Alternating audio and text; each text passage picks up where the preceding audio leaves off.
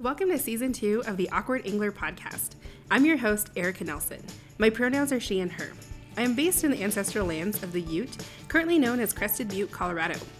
This round of episodes, I'm connecting with folks in the fly fishing community that are taking actionable steps towards making the industry a more inclusive and equitable space. What is fly fishing for equity, and what are people, organizations, and brands doing about it? This show is for mature audiences. Thank you for your patience in this late episode this week. Things have been pretty busy in my world. However, I'm still trying to find balance of work, life, and still having fun while doing it all. So this week, I'm honored that my friend Corinne Doctor is my guest for today's episode. She is the co-founder of Rep Your Water, which is an apparel brand dedicated to providing uniquely designed, top-quality gear for anglers and hunters, while increasing support of local conservation and inspiring exploration. Rep Your Water is also an Angling for All pledgee that is doing some great work behind the scenes in making the industry more diverse and inclusive. Corinne is also a board member for Colorado Trout Unlimited and AFTA, which is the American Fly Fishing Trade Association. We speak about her experience of being a woman in the fly fishing space for 14 years, her perspective on conservation, as well as her own personal journey of becoming anti-racist. She is funny, hardworking, and all-around badass woman that I admire. She's upfront and not afraid to lead hard conversations. Well, thanks so much, Corinne, for being on this podcast. I'm really excited to sit down with you and have you here. So if you wouldn't mind maybe introducing yourself and sharing anything about your identity or anything in general that you want folks to know about you. Absolutely. Thanks for having me, Erica. Good to see you as always. My name is Corinne Doctor, and I am one of the co-founders of Rep Your Water Apparel. The other co-founder is my husband, Garrison. My pronouns are she, her, hers, and I'm located just outside of Boulder, Colorado, on the ancestral lands of the Ute, Cheyenne, and Arapaho. And I'm just, trying to get through this major heat wave. Yeah. That's most of my identity right there, is trying to survive the heat wave. You're just a sweaty mess right now. Yeah. I just, working with you over the last year has been really fun and really great getting to know you. And I just kind of, as small conversations that we've had throughout our time together, there's things that kind of stood out to me that I would love to dive into. And the first one is just kind of, what is it like to be a female business owner in the fly fishing industry? So I know that I asked you to be here and not Garrison, even though he's great. But I just wanted to kind of get your perspective on, what is it like to be a female entrepreneur in the fly fishing space? And what are some things that you've kind of dealt with, or just kind of what is your thoughts on that? Well, first of all, I love it. I love the fly fishing industry. It's obviously a white male, older male dominated industry. We all know that. But I love this industry. I love fly fishing. I love all the people that I meet, and it's a really energetic group of people that have united around something that they love. The female side, oddly enough, I feel more in my face when I'm with consumers. Like in the industry meetings, I'm on the board of AFTA, which is the American Fly Fishing Trade Association. It's not like I'm there because I'm a woman, or they're like, hey, let's hear this from the woman's perspective. It's because I'm a business owner of a smaller business and I have relevant experience for the industry. The consumer side of things, and I think I've told you this story before, is, I'll be in a booth with one of my male employees, and they're usually younger than I am. And we'll be standing there and somebody will walk straight up to them, not even look at me, and just say, hey, I love your company. I've been following your Instagram for a really long time, whatever the comment is. And that employee will kind of go, well, thank you. We appreciate your support, but you should really tell her that. Yeah. And they look at me like, what? Like, you? All 5'3" of you? woman does this too.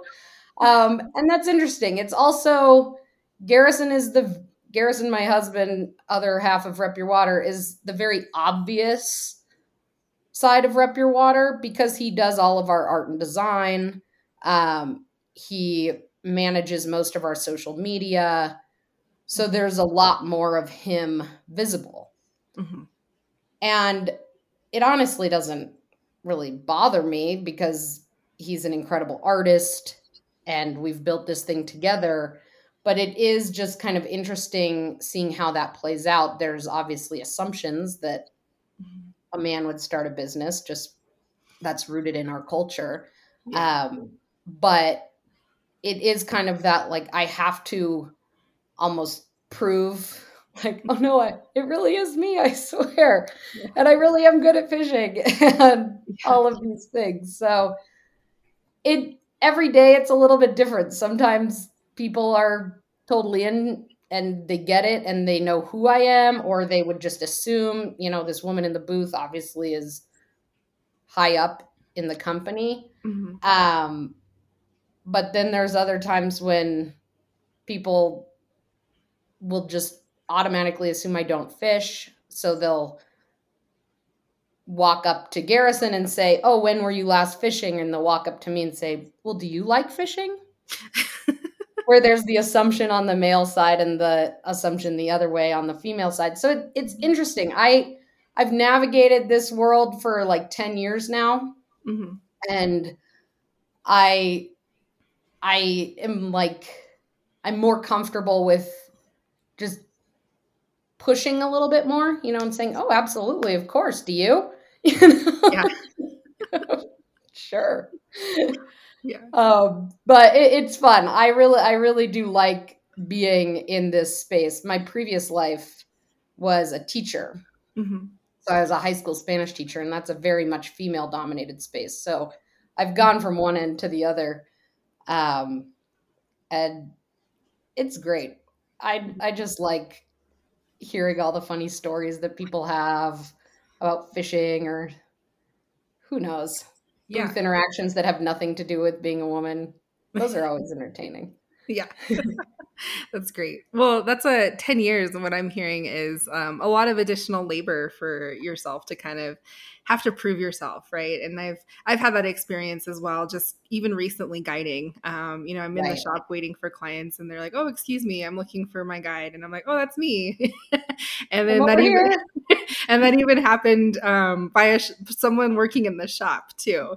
They're like, oh, they went over to the client and I'm standing right next to them waiting for them to get their fishing license. And, the guy working in the shop was like, can I help you, miss? And I'm like, these are my clients that I will be guiding today from this. Yeah, we're all here together. Yeah.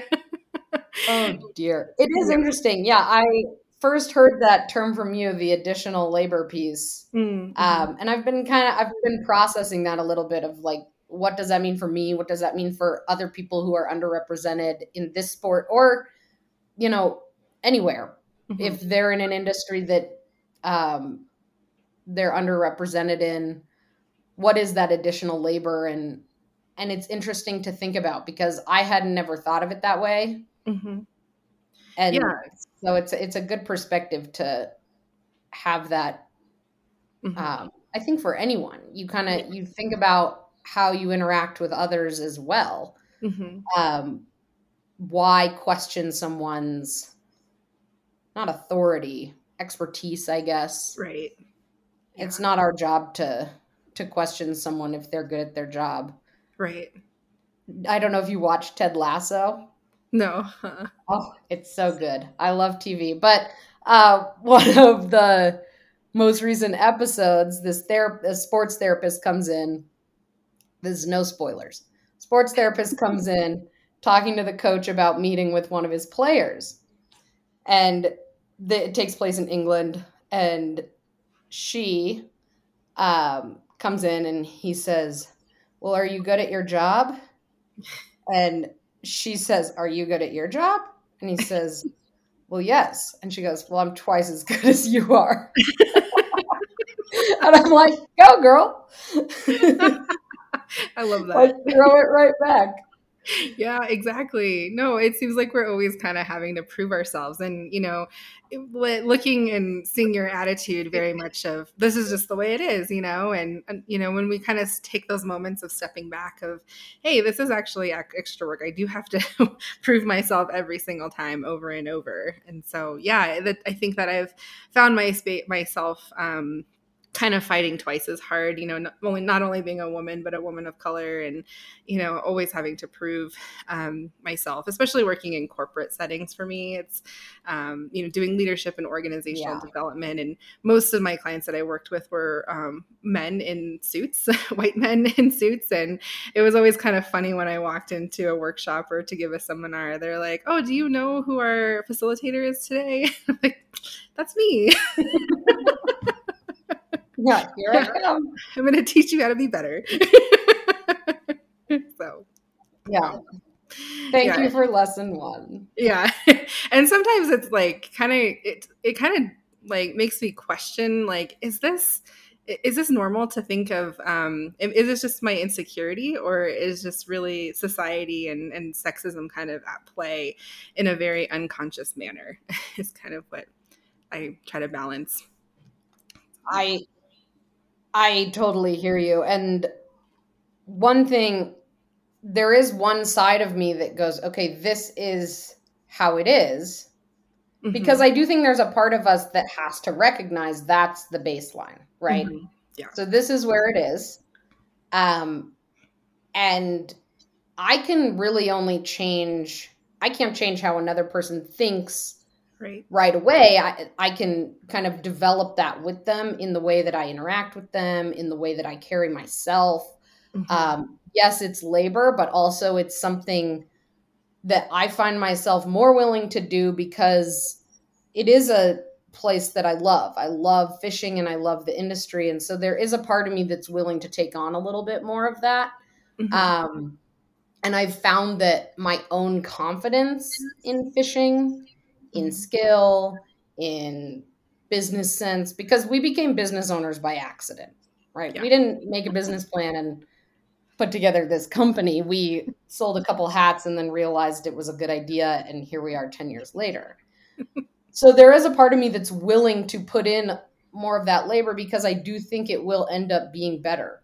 Even the baseline from 10 years ago is significantly different. And I think part of that is my own vision. 10 years ago, I hadn't fished internationally. I didn't even know how to fish a streamer. I was like dry dropper, comfort zone. Yeah. Maybe like a double nymph rig if I was feeling wild and the wind wasn't too high. I know you're not a nympher necessarily, but that's okay. And so I think like with my confidence growing and having a voice that is being more and more heard, I know that personally I can have an impact in how people see an angler and thus the industry and on and on. We're like steps into what we need to be doing, but there is a part of me that's like, okay, this is where we are. This is some things that people say to me. But then there's also, might take my male employees that they could very easily just say, oh, thank you so much for loving my company. Yeah. But they are the ones that are also pushing back. They're saying, thank you for the support. However, this is the person to give credit to. So there are those little things because I think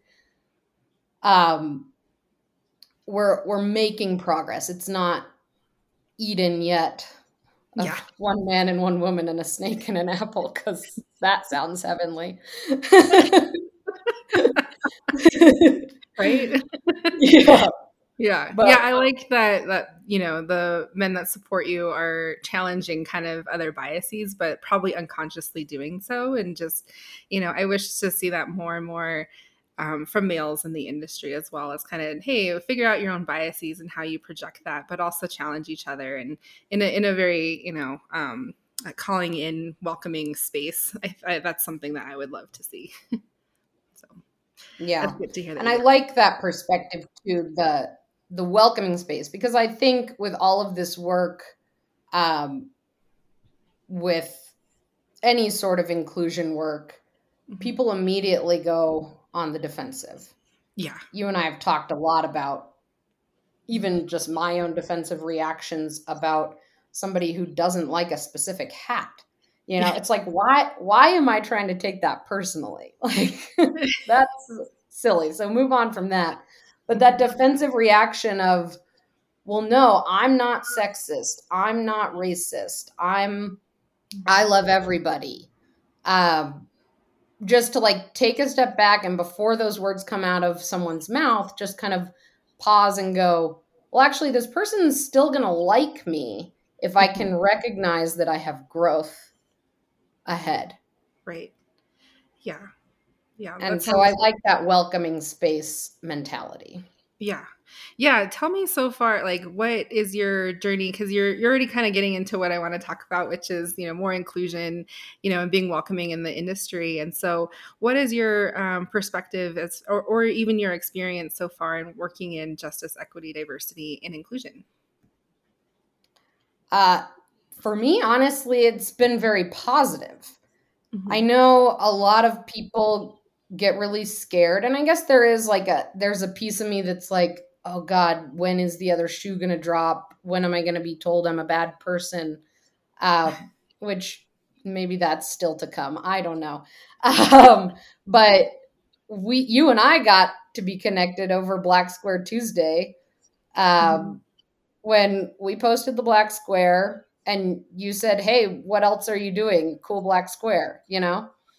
Um, and because of that, we got to start to work together. And that was also like right before the Angling for All pledge came out, and we had already started our work. So we got to also sign on to the Angling for All pledge, which obviously we can talk more about down the Mm-hmm. line. But for me and for my team, the big team of three, so Garrison and then our employee Kyle, the three of us have been working with you in Sydney with Real Consulting.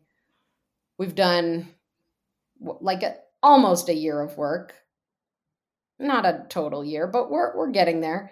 And it's been exactly that. It was that welcoming space of, I see that you see there's room for growth. Now let's work on that together. It's not a space of name calling. It's not a space of pointing out flaws and whatnot, which I think a lot of people are afraid of. Mm-hmm. Certainly, I'm sure there are people that do that, but I can speak to my experience with you in Sydney that it's very much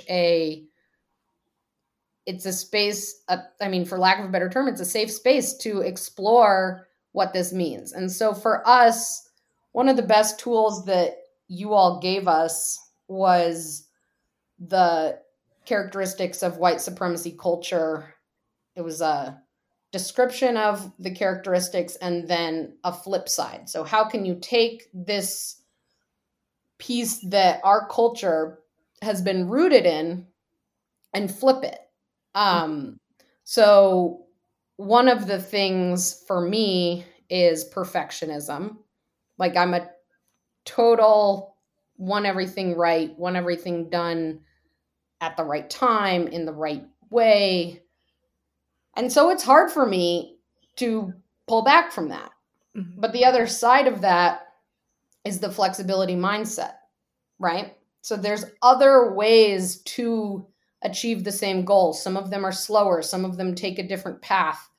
Um, and of course, that makes sense when you really step back and think each individual has their own way to approach something. And so, really thinking about this is where we need to be and how can we get there, as opposed to me saying this is where we need to be. Here's step 1, 2, 3, 4, 5, 6, 7. Certainly, some of those things have to happen. We have like some legal ramifications of like sales tax need to be recorded on a certain day. Right. But there are so many other things when it goes into a business, especially a small business like ours, where we can be flexible. We can readjust what makes sense for our operations, what makes sense for our schedule, what makes sense for our procedures. And so that's been a big learning piece or unlearning piece for me. Still in the process. The perfectionism isn't gone. Right. Yeah, I feel like that is always something I'm constantly working on as well. But once you start to like understand that about yourself, you're able to kind of start look at your lens kind of opens up a little bit where, perfectionism and getting kind of caught up in that Absolutely. characteristic, it's almost tunnel vision and that's all you know. And then that is also correlated with being exclusive. When we kind of have our own processes, our own way of doing things, we're kind of just zoned in and not really taking anything else into consideration or any other folks, right? That might have a different way of doing things and kind of Exactly. shutting down creativity as well as what I found.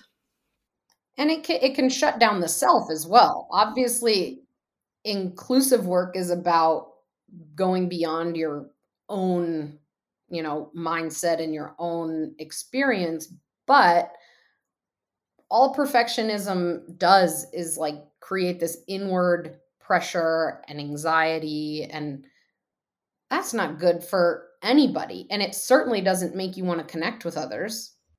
So that's one example. And I will say, like, that even just that handout that says characteristics of white supremacy culture, seeing the words white supremacy culture was also one of those mind opening things, because you know we've talked about it, everybody sees it on, well, not everybody, people who are willing to see it on the news or Instagram know that white supremacy culture is this thing that we're all in. It's the water we're swimming in.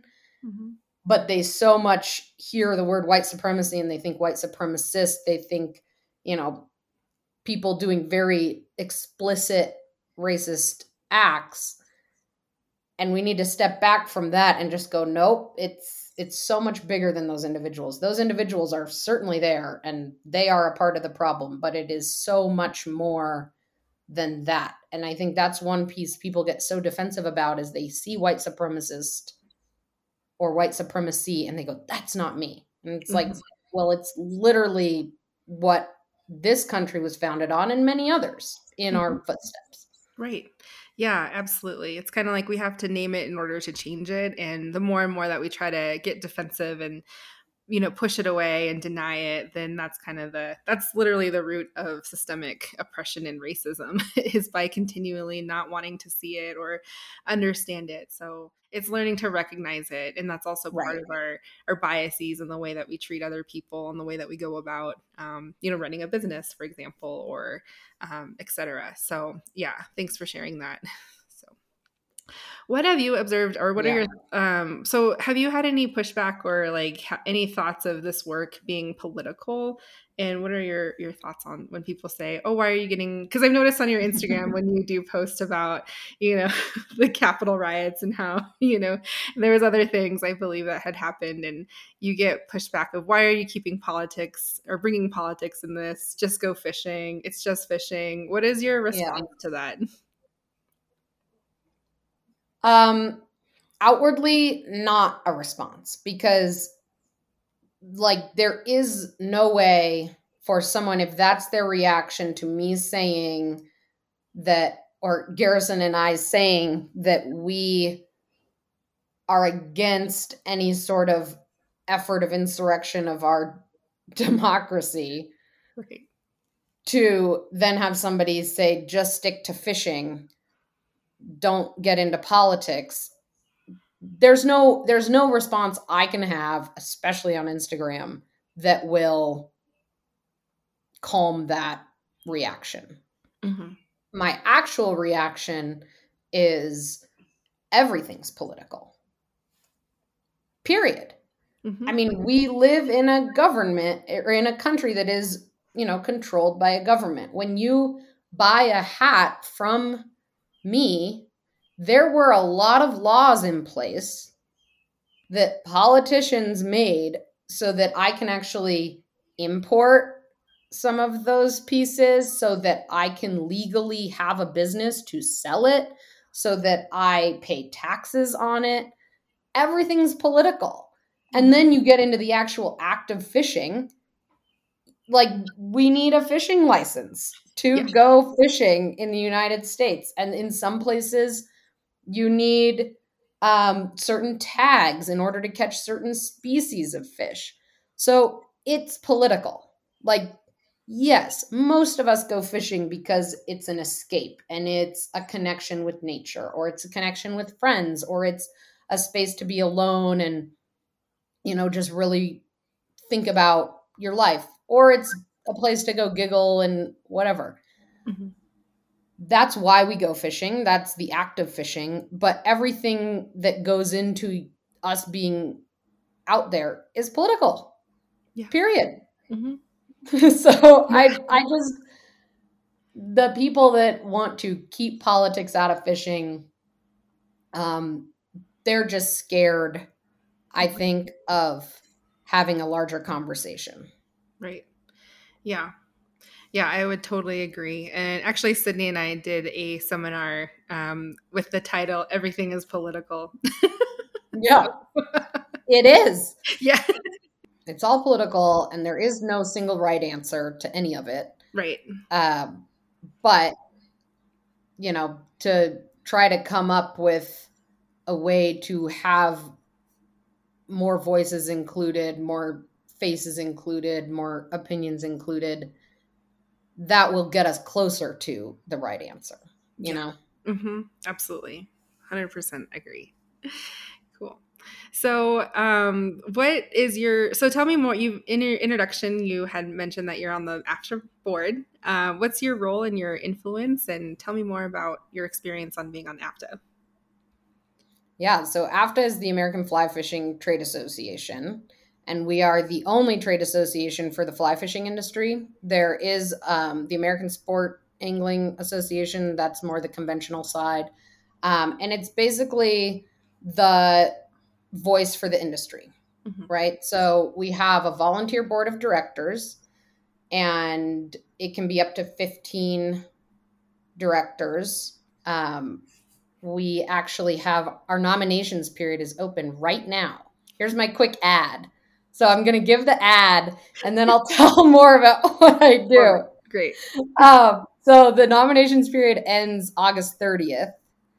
And nominations is kind of a silly term because you don't have to be nominated by someone else. You can be nominated by someone else, but you can self-nominate. And so the nomination is basically you have to be a member of AFTA, and there's like 6 categories of members, and it's manufacturers, retailers, media, guides, both individual or like under an outfitter, business affiliates. So that would be like an insurance provider or something like that, or like a consulting group, something like that. Or there's even like individual affiliates. So if it's somebody who works at a shop and they want their own membership, there's that. So you have to be a member of AFTA, and then you have to nominate yourself or be nominated. And then there's an election period. I think it's maybe a 7-day, I'll have to check my facts on that, but 7-day election period, members vote. So any active member votes. And then top people are in. So I nominated myself in 2019 as a manufacturer, and I got elected by the membership. And I didn't really know 100% what I was getting into because I've been on less active boards before. So I also am on the Colorado Trout Limited board, and I'm less active on that. The AFTA board is really a working board. We meet in committees. So we have government affairs, we have science and policy, we have nominations and onboarding. Gosh, I know I'm missing finance, show, so the IFTD show and other events. We meet in committees, and we basically try to work towards the betterment of the industry on behalf of our members. So we're all volunteers except for our executive director and our show director and our accountant/bookkeeper. And surprisingly, we do a lot as volunteers. So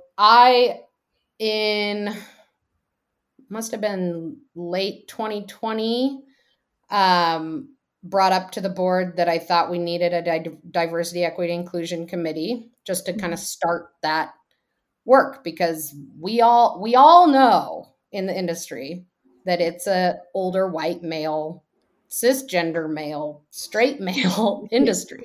Right. And through that process, we now have our diversity, equity, inclusion committee. We started just with like some podcasts and some little little mini book club type things, talking about our own experience in the industry, our own experience in the world. That's been incredibly positive to have conversations with people that I didn't even know that well. And now I feel like they're really good friends of mine because we've been able to have this open space. Mm-hmm. And then our other big step, other than forming the committee and starting the conversation and a little bit of the work, was we hired a consultant. His name's Kenji Haratunian. He actually used to help run the IFTD show. And he helped us with the hiring process of our new executive director, Mm-hmm. who is a great guy. He talk about flexibility mindset. Like, that guy's like, I want to hear your feedback. Tell me more. That's great. Which is awesome. Mm-hmm. I'm still learning about doing that myself.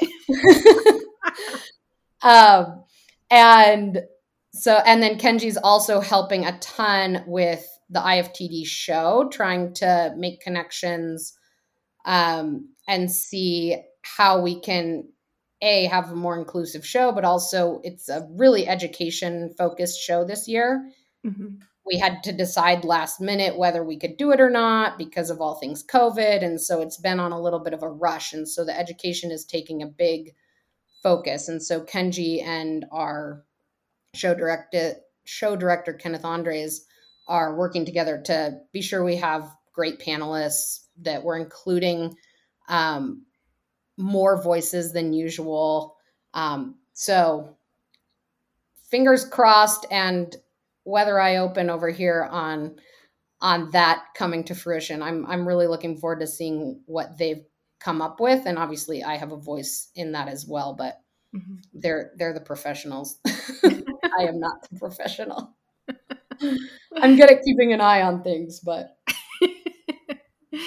that's really great. Thanks for the overview. And, for claiming being the voice of the industry, I think that it's interesting. And I also applaud you for bringing it up in 2020, right? About, focusing on diversity, equity, and inclusion, because that is obviously one observation that I totally could pick out when I first started fly fishing was, what is this? and yeah, this is awesome. But oh, go ahead. Yeah, it's interesting because after, we're a volunteer board that's made up of members. Members are made up of industry. It usually comes from the participants, right? Yeah. Like, you're probably not going to want to work in the industry unless you like the sport. Right. There are certainly people that they just like a job and they want the job and they're good at it. Mm-hmm. And it's not their passion. Fly fishing typically is a passion driven group. And so we have to make the whole participation piece more inclusive. Mm-hmm. Right. And that is a big job. Yeah. So, I listened to your episode with Heather Hodson, and she was comparing doing diversity and equity and inclusion work as a marathon. And yeah, obviously, but a marathon even has an end. Like, there is no end here. It's just continuous. And she was like, well, maybe I'm on the 1 mile mark. And I'm like, well, maybe I've taken 2 steps into this marathon. And, and I know that my current board they're in as well. It's also, excuse me, it's also a fluctuating board. Mm-hmm. So every 3 years, the person who's been on the board has to run again. Well, they have to decide if they want to run again, and then they have to run again, and then they have to be elected again. So it is fluctuating. So that's why having a great executive director who has this in front of mind, and then also having Kenji as a consultant, a consistent human that can keep us going on that is great, because the board, we're always turning over. Right. So Is there any work or any discussion on, because, the requirements of nominating yourself is being a member. And I'm making a huge assumption here that AFTA members are likely not of different backgrounds, cultures, racial or gender, um, significant, don't really have diversity as their members. Is that correct? Or is there any discussion around that of diversifying the members? So yes, and it's that when you look at the pyramid, like the members are made up of the industry. Mm-hmm. And then the industry is made up of the participants. So yes, the membership is lacking in diversity for sure. We are able to basically, as a board, nominate an ex officio director. So let's say there's a skill set that we're lacking, and that isn't somebody who's already on the board, or it's not a current member that we could ask to be, to run themselves. We can appoint that person as a director. That person isn't a voting member, though. Mm-hmm. So certainly that's one thing that we have Kenji kind of on the next steps to be looking at all of our documents and things like that and seeing like where can we kind of revisit different policies and whatnot. But because we really are working on behalf of the industry, on the government affairs side, we're working on like 301 tariffs out of China. And we're working on the removal of the Snake River dams and things like that. Sales tax, really, really exciting stuff on sales tax.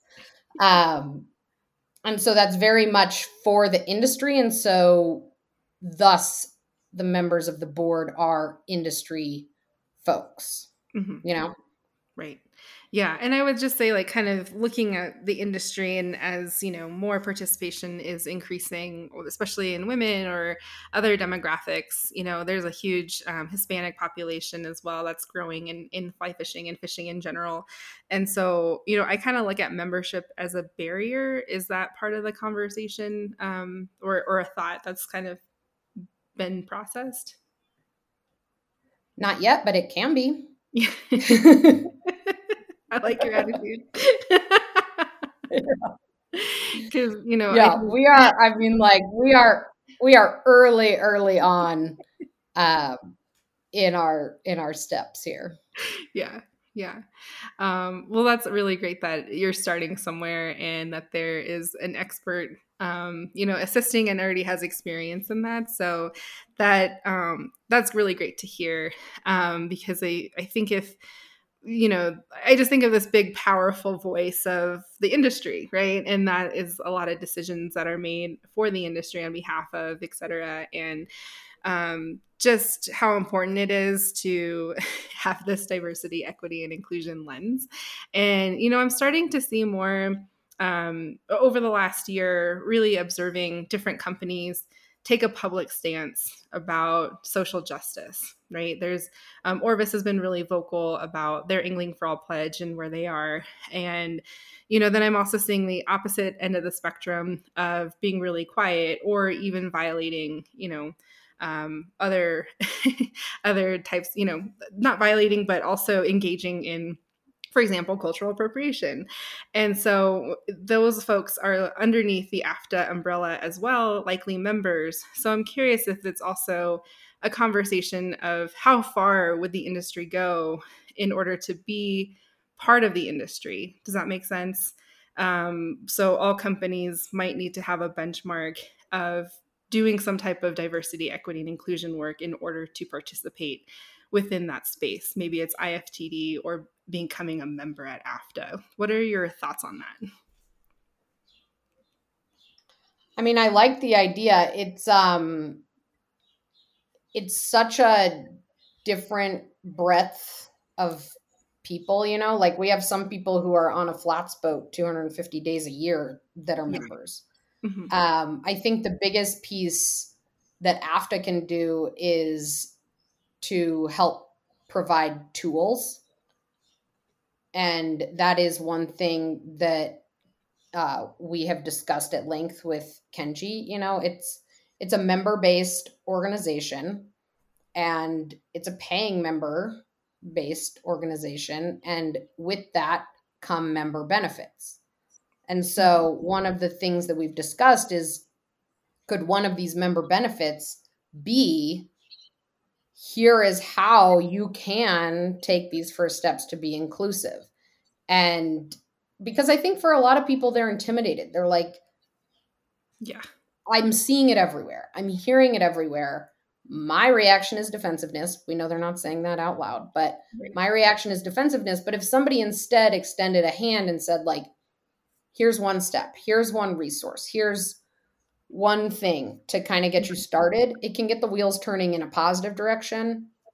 Right. And then we go forth. Yeah.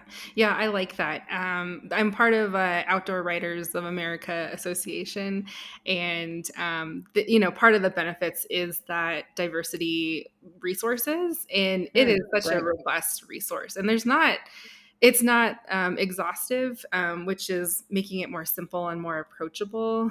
And so I like that direction, and I like that response, instead of kind of shutting people out, shutting people down for not, but really just kind of holding their hand through this process and making it more accessible and more relatable. So yeah, I like that you added that.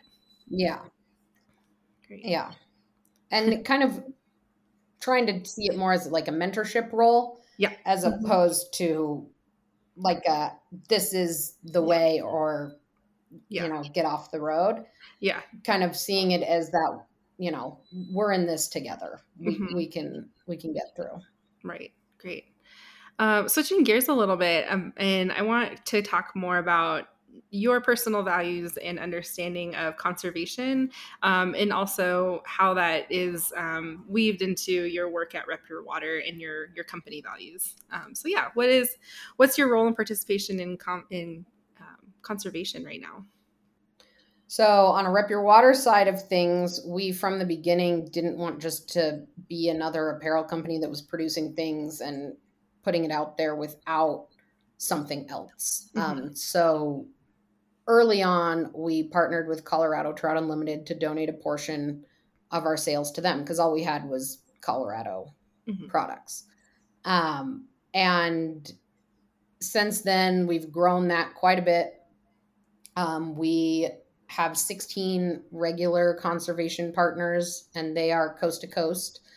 And we also do like some specialty projects. So the two biggest ones would be No Pebble Mine.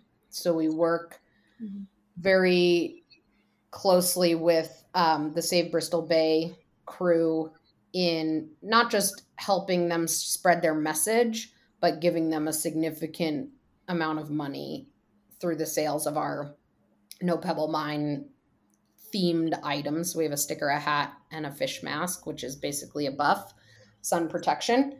And we also just recently partnered with Trout Unlimited on their Restore the Snake campaign. So donating more than our normal 3% to that campaign, which is to remove the lower 4 Snake River dams, which that is a complicated topic, because it's not just as simple as like, this is a deadbeat dam that's just sitting there. Like, it's so much more than that. It's about salmon and steelhead habitat. It's about the Nez Perce tribe, that's their ancestral land. They still live there. They are still using that water, and it's so much a part of their tradition, the ability to fish in that water, and then also like not have it be laked out and have it be a naturally flowing river. So that's a very complicated project. It's going to take years, but there is a lot of energy behind it. From the Trout Unlimited side, they're working very closely with the tribes and other conservation partners we do this like itty bitty piece of like some stickers and hats that visually say restore the snake, and then also are giving money to the cause.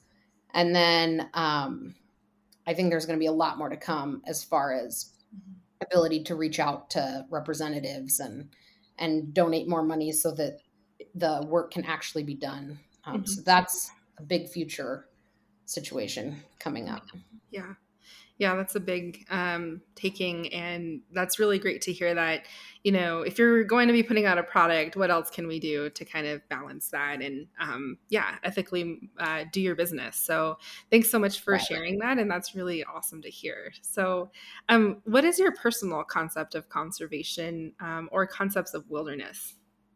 Um, it's complicated to say to put it bluntly, um, because more recently, but even, ever since I knew like what a dam was Mhm. or um, what the logging industry was, it's always been kind of like this complicated thing in my brain because we are humans. We have an impact on this earth, especially in our industrialized society. So, absolutely, we are going to cause harm to perfect nature. Mhm. Um, but also, there are pieces like recreation. So if we want to fish, like brown trout, everybody loves catching brown trout, but they're not native to the US. It's a hatchery creation. Yes, they are wildly reproducing in many places and they have self sustaining populations in many places, but they're not a native fish. And they cleared out a lot of the native fish. And so did the white man when he came through and outfit, like overtook all of the things. And so then we're replacing that with brown trout. We could go on and on about that it's very complicated. Mhm. But just like with the industry being where it is, we kind of need to say, okay, well, brown trout are here, right? And so what does it mean to keep them sort of happy and healthy? We are anglers. We all know that they would rather not have a hook in their face. They'd rather just swim along, but for our own enjoyment, we want to put a hook in their face. Let's do it in the best way possible. And Mhm. so some of that is river improvement. Some of that is restoring banks so that there's not channelization, and there's not silt buildup. And that's a lot of stuff that Trout Unlimited and other partners do. And then there's also pieces like Keep Fish Wet does, which teaches proper catch and release handling. If you are going to catch and release, there are certain things you should do. Keep it in the net or keep your hands wet and out of the net for less than 10 seconds. All of those great things. And then there's also the most extreme level. Yes, it's political, but the hoot owl restrictions, many places here in the West, which Anna Lay, thanks to her for teaching us all what hoot owl meant. It came from the logging industry of all places. Yeah. Um, so to not fish at certain times because it's the hottest time of the day and it's really tough on trout. Mhm. Um, a friend of mine, Tom Bai, he's the editor of the Drake. He loves to just promote warm water fishing in the summer. He and I are both total bass geeks. Like I love catching bass. I love catching crappie. Garrison really loves catching carp. So we do a lot of warm water fishing in the summer because it's keeping the trout a little more rested. Mhm. And as you mentioned, there are more and more people fishing. So because I like have caught a lot of trout in the summer, it's okay for me to take a break and go Mhm. do something else and let somebody new try it out. And they're probably not going to go fishing in January like I am. Yeah. Um, I know you are because you're hardcore like we are. But new people, they're like, I'm just doing this in the warmest time of the year, and so let's make room, let's make space. Um, so that's not a direct answer about what conservation is, but those are a lot of the thoughts that roll through my mind when I think about conservation, because it's about protecting the resource, but I would put like within our means, because we are absolutely going to use the resources. We're humans. Yeah. Yeah, I like that, and thank you for sharing that perspective. I find that really refreshing, and there is no right or wrong answer, right? And kind of recognizing that history of harm that's already been done, but this is what's on our plate right now, and how can we move forward from this? And also making space and making it's like taking responsibility for your own individual.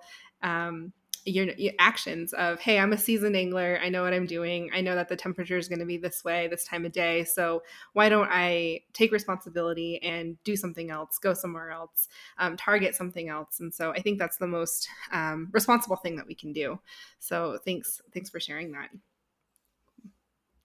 All right. Yeah. So you mentioned And kind of, bass are fun.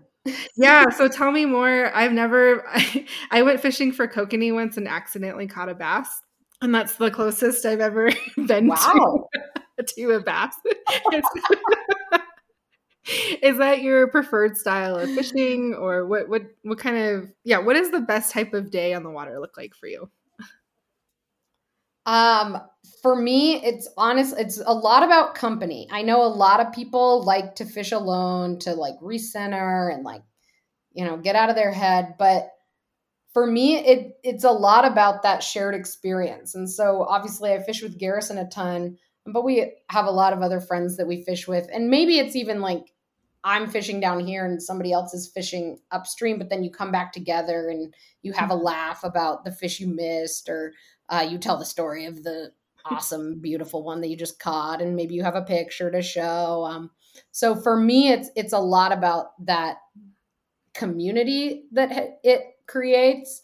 I wouldn't say bass is my preferred, but it's one of them. I mean, if the fish are eating, it's a good time, Yeah. So if it's too hot for trout and it's perfect for bass on top water or subsurface, like, let's do it. It's just so fun to think there's something under the surface of the water and I tricked it into eating something. Like, there's something really interesting about that.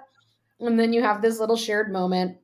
I was always a total nature geek. Like, from the second I like point at a roly poly, I was so into bugs and like, roadkill. My mom would be totally disgusted because I'd want to like investigate roadkill and pets and wildlife, like total animal nerd. So the fact that it's like this is the way that one can interact with fish because they'd rather not hang out with us, it's totally fascinating to me. Yeah. So your style would probably be more trout, or is that kind of where you would prefer to fish? I think trout's probably my preferred because they're so pretty. And then also you can get a little bit more technical and you can really think about, well, right now is the perfect time to throw a dry, or, there is no surface action. There's no chance, trying to see what nymph they are excited about. Or if you really want to try to get a big aggressive brown, throw a streamer on. Trout are fun because they are so varied. Yeah. Yeah.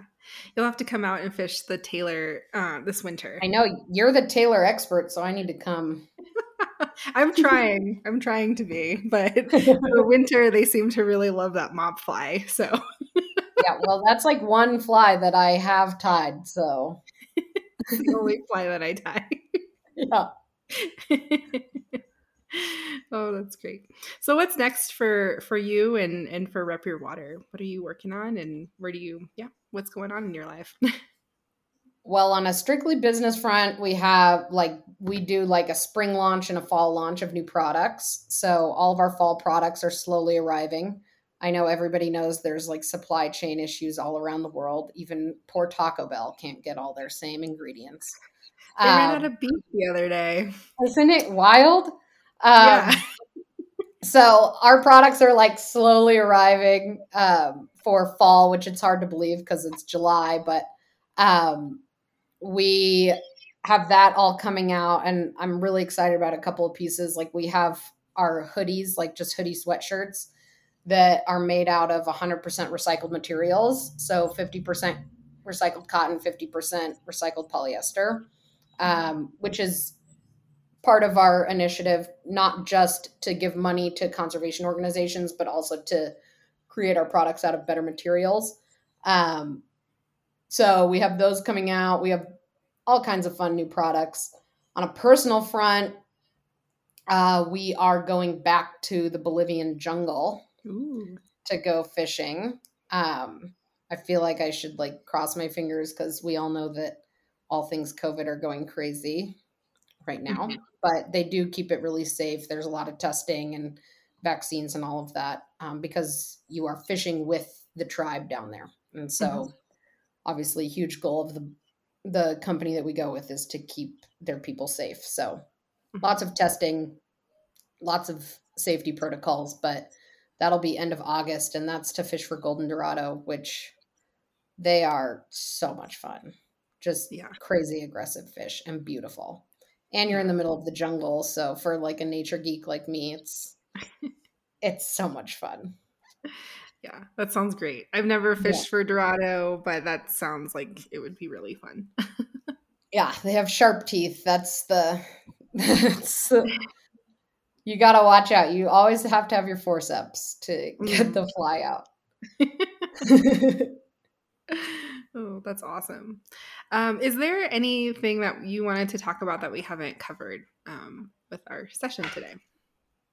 I don't think so. I just want to reiterate. I know that obviously people who listen to your podcast, typically they follow you on Instagram and they know who you are, but I've known a couple of people that have popped on just because, Heather Hodson has such a wide reach of friends. And so I talked to a couple of people that were like, oh my gosh, I've never listened to this podcast. I'm going to listen. I heard Heather was on it.